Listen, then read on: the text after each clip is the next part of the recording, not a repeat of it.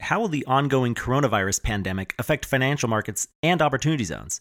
This is a special edition of the Opportunity Zones podcast and possibly the first in a series of episodes reacting to the ongoing COVID-19 pandemic. I hope you're all staying well out there and please enjoy the episode. Welcome to another exciting episode of the Opportunity Zones podcast, the weekly show where we interview Opportunity Zones professionals and experts, from fund managers to tax advisors, from real estate developers to venture capitalists. If it impacts Opportunity Zones or the opportunity funds industry, we cover it here on the Opportunity Zones podcast. Welcome to the Opportunity Zones podcast. I'm your host, Jimmy Atkinson. Speaking with me today to discuss the impact of the COVID-19 pandemic on financial markets and opportunity zones is Craig Bernstein. Craig is principal of OPZ Capital, which launched the OPZ Capital Opportunity Zone Fund in 2018. He joins us today from his home office in Washington, D.C. Craig, always great to speak with you. Welcome back to the podcast. Appreciate it. Thanks, Jimmy. Pleasure to be here today, and hope everyone out there is staying safe and hopefully successfully coping with what's been going on lately. Yes, absolutely. So this is actually the first podcast interview that I've done since the COVID-19 pandemic really hit the United States. We're recording this on March 19, 2020. I'm not exactly sure when this is going to come out, but I think I'm going to try to get this episode out pretty quickly, Craig, because I know we have a lot of timely things to discuss. So first, I do want to talk about the coronavirus pandemic, the COVID-19 pandemic that is spreading across the world and has forced a lot of people to stay home and has really shut down large swaths of the U.S. economy and the world economy, really. So, Craig, turning to you now, you have relationships with a lot of investors, a lot of family offices. From speaking with people, in terms of loans, lines of credit, tenant issues, what are you hearing exactly right now? What are your big takeaways from what's going on out there right now? Yeah, I came from a family office background, as you mentioned, and a lot of the conversations I have really are, focused on speaking with chief investment officers. Right now, within the past 2 or 3 days, it seems like this has really gone from 0 to 100. And right now there is a lot of concern and a lot of wait and see. There has been significant tightening in terms of monetary, more so bank lending standards. And several families I've spoken with, I've seen, the coin in both sides of it. On one hand, there are several families that are looking at drawing down their lines of credit to have available capital if needed, either for potential buying opportunities or, I think a concern that if they try to draw on the line, 2 weeks or 3-4 weeks from now, they'd have a difficult time. The flip side of that coin is there are other families that had outstanding loan balances already. Some of them were drawn down on margin lines and utilized for purchasing, various assets, some in public equities that have been called away. The banks are taking a very, very cautious approach right now. And the feedback that I'm receiving from, the couple larger banks that I've spoken with is their biggest fear right now is deposits leaving, which would have a significant impact on kind of their own ratios, lending ratios, to ensure they have the appropriate liquidity levels. Right. So obviously a tightening of the credit market, lack of liquidity, or at least concerns over lack of liquidity. And we've seen the stock markets really plummeting here over the past couple of weeks. So a lot of uncertainty in the real estate marketplace and in the stock markets. Craig, long term though, how do you think this is going to affect the real estate marketplace? And now tying in with Opportunity Zones specifically, since this is the Opportunity Zones podcast, how specifically, Craig, do you think this is going to affect the Opportunity Zones marketplace long term?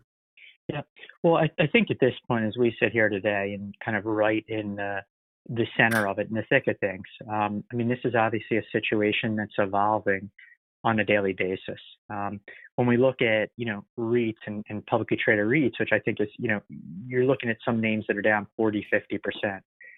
Yesterday, you look at a Marriott that's down 30%, a Wynn Resorts that's now down, I think 65, I think I saw 65%. I think there's definitely a lot of fear, and now's not the time, to be making drastic decisions. My biggest concern for the real estate sector moving forward is vacancies.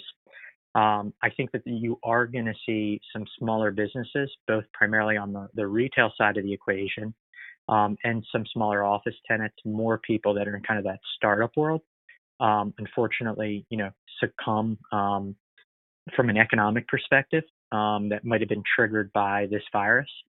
The other sector that is causing me a great deal of concern right now is also the hospitality space. When you're talking to hospitality operators, some of these hotels right now that would normally be running at a 60, 70, 80, 90% occupancy level are at 1 to 3%. Some hotels altogether are shut down, as you have seen in some places, as an example in Las Vegas, where you're, seeing large swaths of properties. We mentioned Wynn, but if you look at a Las Vegas Sands or an MGM Resorts, that just, right off the bat are closing down operations across the board. The biggest question I think people need to ask is, when you look at these companies or your own portfolio, is, what does your balance sheet look like? What are your, what is your debt obligations? What are your liabilities? Where's your break-even point? Unfortunately, with cheap capital, part of the problem is that people really levered up properties and sucked out a lot of equity that had built up and really accrued over the past 3-4 years. Unfortunately, I think that there are going to be some people that are in trouble, which I think ultimately will create potential buying opportunities. But at this point in time, I think it's premature to speculate, where the opportunity set will lie and how deep of opportunities will be presented to us potentially. Right. So I think, as you pointed out, obviously one of the hardest hit areas is going to be hospitality, tourism-based properties, hotels, casinos, and specifically, as you mentioned, in Las Vegas, the MGM resorts and the Wynn resorts that took the unprecedented action of shutting themselves down not too long ago. I believe that Las Vegas actually then shut down everything else in the city.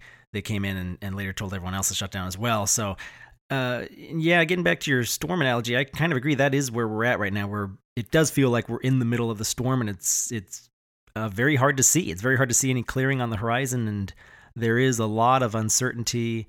So it is kind of difficult to predict the future at this point in time when you really can't even see through the clouds. But Craig, do you see any value in any specific asset classes in real estate? I know you were a little bit reluctant to pinpoint any specific area in your previous answer, but do you think there might be anything that may come out on the other side of this all right, where you see any value? Any insight there?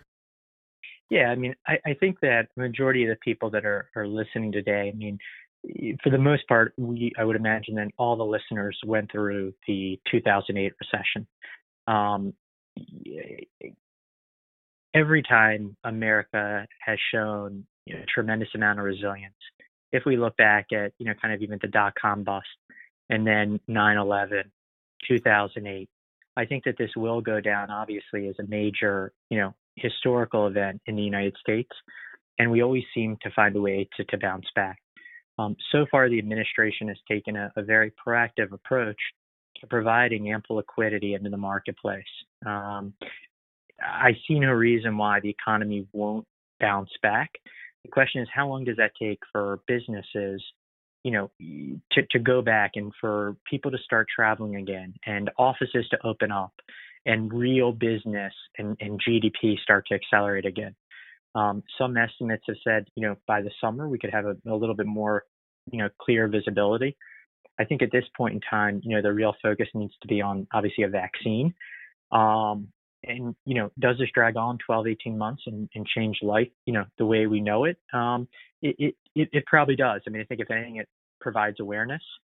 In terms of opportunity set, I mean, I think that the opportunity that will present itself, as I mentioned, I mean, hospitality, there will be good hotels that, for whatever reason, some due to maybe potentially financial engineering of the existing ownership group, that will create buying opportunities.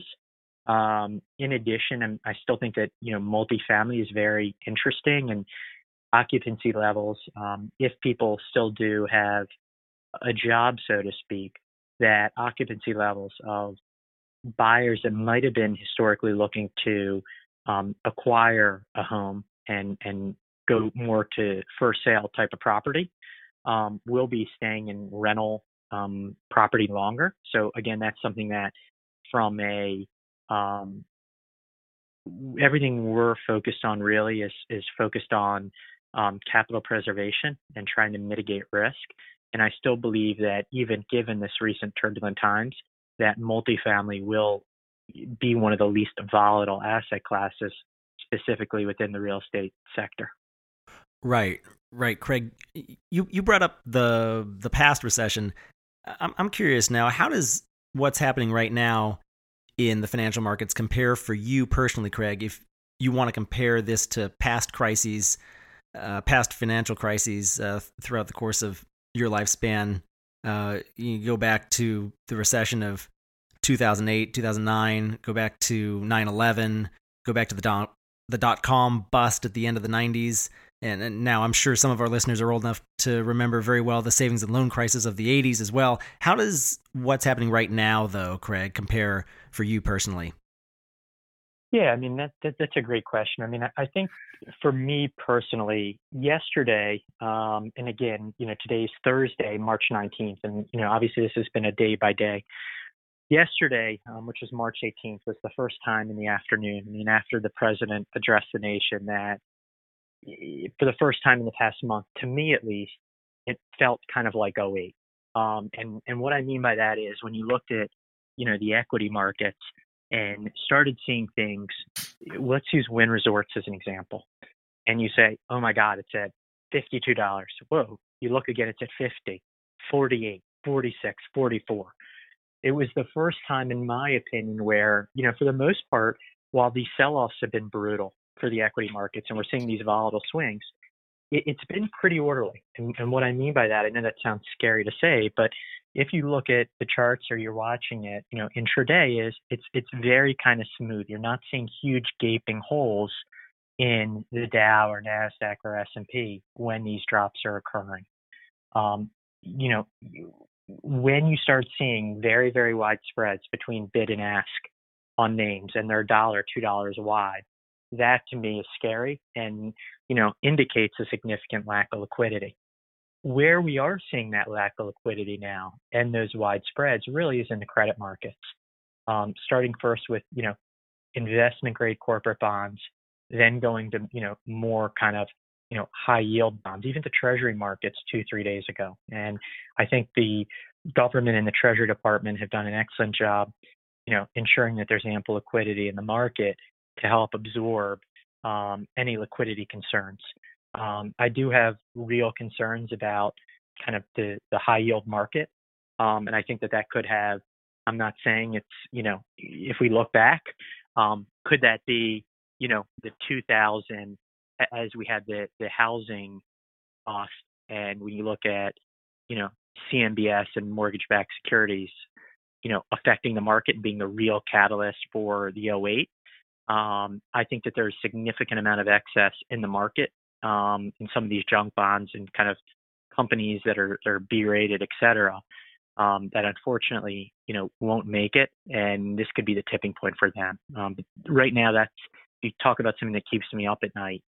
And again, from a real estate perspective, obviously vacancies, but it's all tied together from both a consumer spending perspective and business perspective. And, right now it's a global economy and everything's intertwined.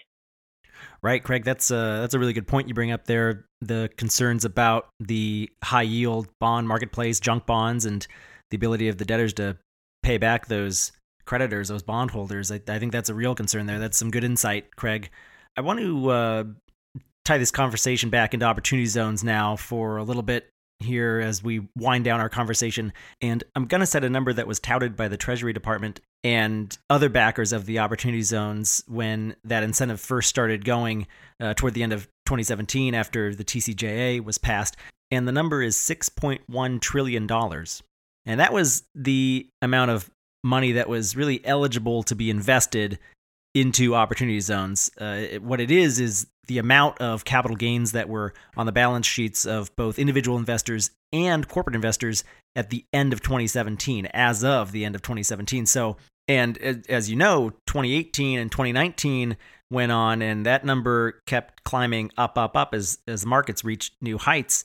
But now we've been in a market decline for the past couple of weeks, and markets are below their pre-2018 levels now. So what's happening here, Craig, is, well, I think my main point is I think there's two sides to this coin. I think on one side, you have people who may have been participating in the drawdown over the past few weeks, selling their stocks and mutual funds and ETFs in the stock market, and potentially they've recognized quite a bit of capital gains over the past couple of weeks during this drawdown period.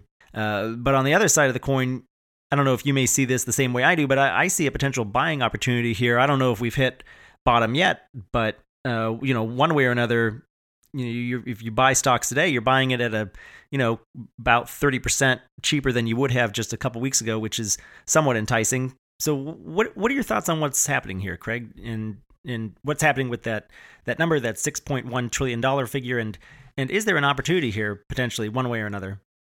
Yeah, I mean, I think that the big thing is, when we throw around that $6 trillion number, came out in kind of the first quarter of 2018 when the program first started.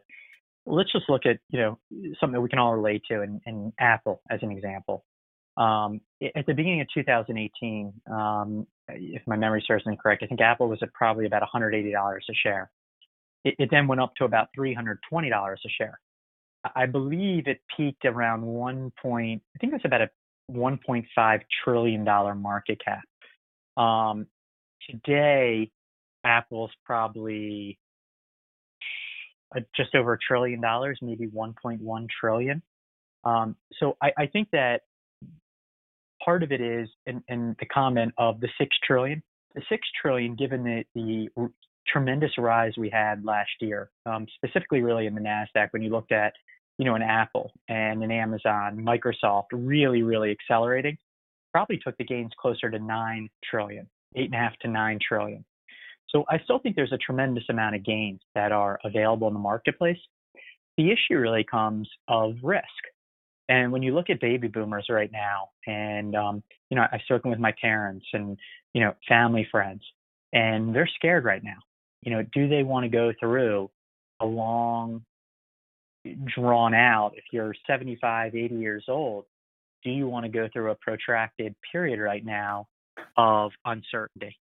I think we are going to see, several people that are withdrawing and might have before considered going to an opportunity zone, maybe saying, hey, I'm going to wait it out on the sidelines. That being said, there are a significant number of people that are saying, hey, I do want to make this investment because my alternative is bonds. And if you look at the 10-year Treasury right now at, 100 basis points, 1%, and you could get 5-6% on a risk-adjusted return basis in real estate, that's a pretty compelling argument if you're able to buy, high-quality real estate in major metropolitan areas, once this virus and kind of the pullback we're experiencing now and uncertainty subsides. So in summary, still a tremendous amount of gains out there, trillions of dollars, real opportunity once the dust settles, and still, a significant number of retirees that will be seeking, if you can get 4 or 5 times return, comparing 1% to a 4 or 5, 6% return in real estate, I still believe that real estate will play a very, very key component and, is a very critical part of, individual investors' overall asset allocation model. Yeah, I think you're absolutely right there. And, Craig, I got to believe that over the past couple of weeks, there have been a lot of people who have withdrawn from the stock market. Maybe you've taken a little bit off the table here during this drawdown over the past couple of weeks. If that's the case, you almost certainly have a substantial amount of capital gains. Obviously, that depends on how long you've been invested and how much you've had invested, and that's going to vary from investor to investor. But if you've sold any stock within the past couple of weeks, there's a very good chance that you have at least some capital gains, and maybe Opportunity Zones is something to keep in mind. Investing in an Opportunity Zone fund, diversifying your asset allocation a little bit, and taking advantage of this great tax program there. I'm not saying you have to invest in Opportunity Zones today, But the fact is, actually, you have at least 180 days, depending on how the capital gain was recognized. If it's through a partnership or individually, you have at least a few months to figure it out anyway. So might be an interesting way to diversify your portfolio. As you said, the alternative could be bonds. So, you're not going to get much return there. So it's something to think about. Craig, I actually want to talk with you about the regs, actually, shifting away from the financial markets now for a minute. I don't want to go into too much detail right now. I know we've covered that in great detail over the past, over several of my past most recent episodes here. But I do want to get your thoughts briefly for you and for your firm, OPZ Capital. What's been the biggest takeaway from the new regs, and how has that affected your deal flow over the past few months? Yeah, I mean, I think that the biggest thing has been Treasury has made it very clear from the beginning that they want to ensure widespread adoption of the program. I think, if anything, what's transpired here over the last 8 weeks with the virus further ingrains, the significance and the importance of trying to allocate capital into areas that have been left behind by the previous economic recession. I think that, some of these areas are also might be get hit a little bit harder.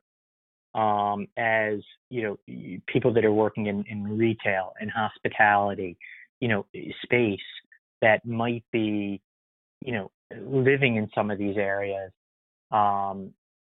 potentially end up losing their jobs. So I think that opportunity zones and, the willingness to invest in these areas is a very, very critical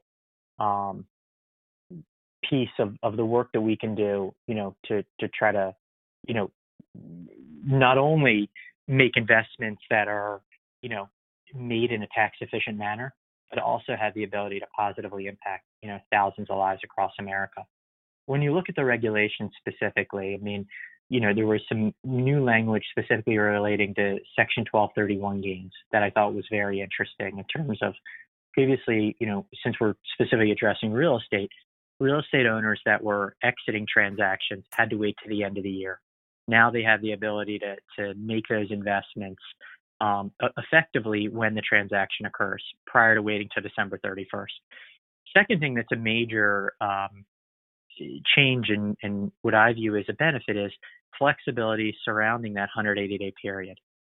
Previously, it stated if you had a K1 gain, you really, could either make it when that sale occurred, the date of the transaction occurred, if you were going to get a K1 on December 31st. The second date would then be December 31st.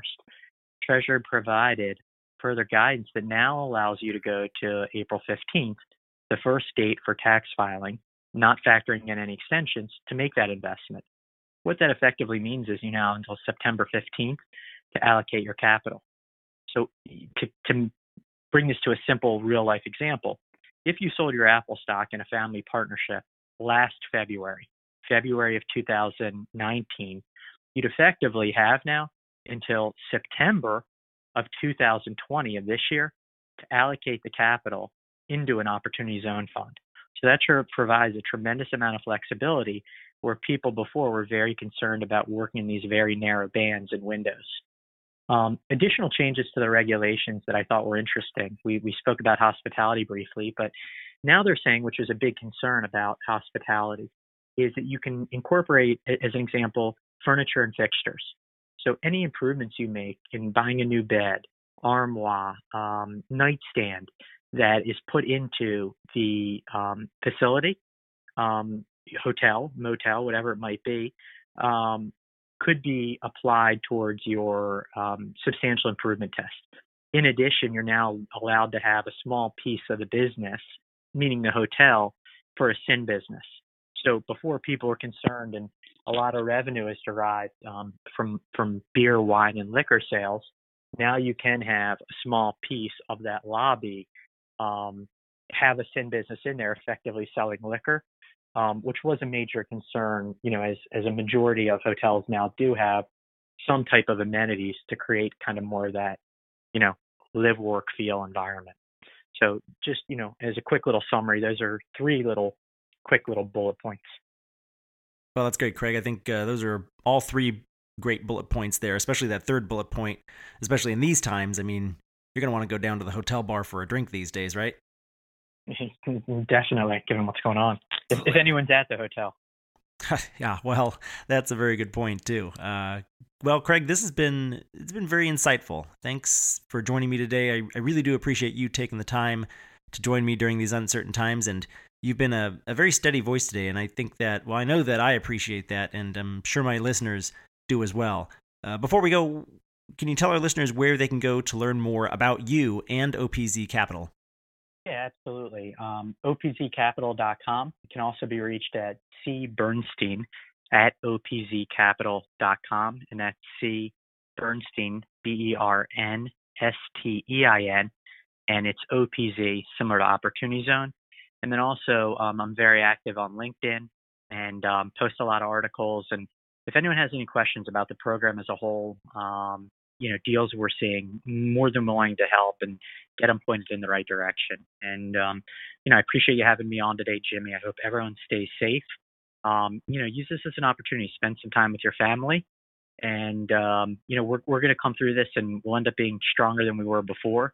But I think that everyone right now, I think we need to, show some patience and, we'll identify a vaccine and, right now it might seem scary, but the world's not ending. I don't think, we're in a similar situation from leverage that we were in 2008.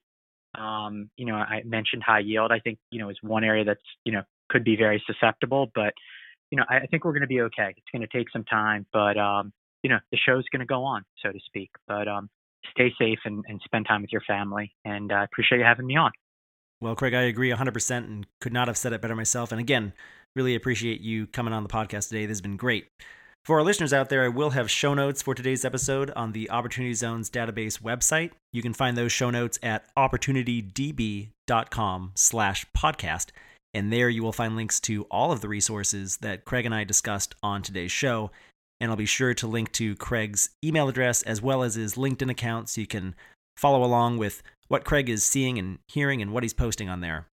Craig, again, really appreciate you taking the time again to join me today, and all my best to you and your family. My pleasure. Talk to you soon. Thanks, Jimmy. That's it for our show today. A huge thank you to you, our listener. If you liked this episode, please rate and review us on iTunes. The Opportunity Zones podcast is produced by the Opportunity Database. Visit OpportunityDB.com to learn more about Opportunity Zones and Opportunity Zone Fund investing. You can learn how to subscribe to this podcast and read more about today's guest in the show notes by visiting OpportunityDB.com/podcast. And we'll be back soon with another episode.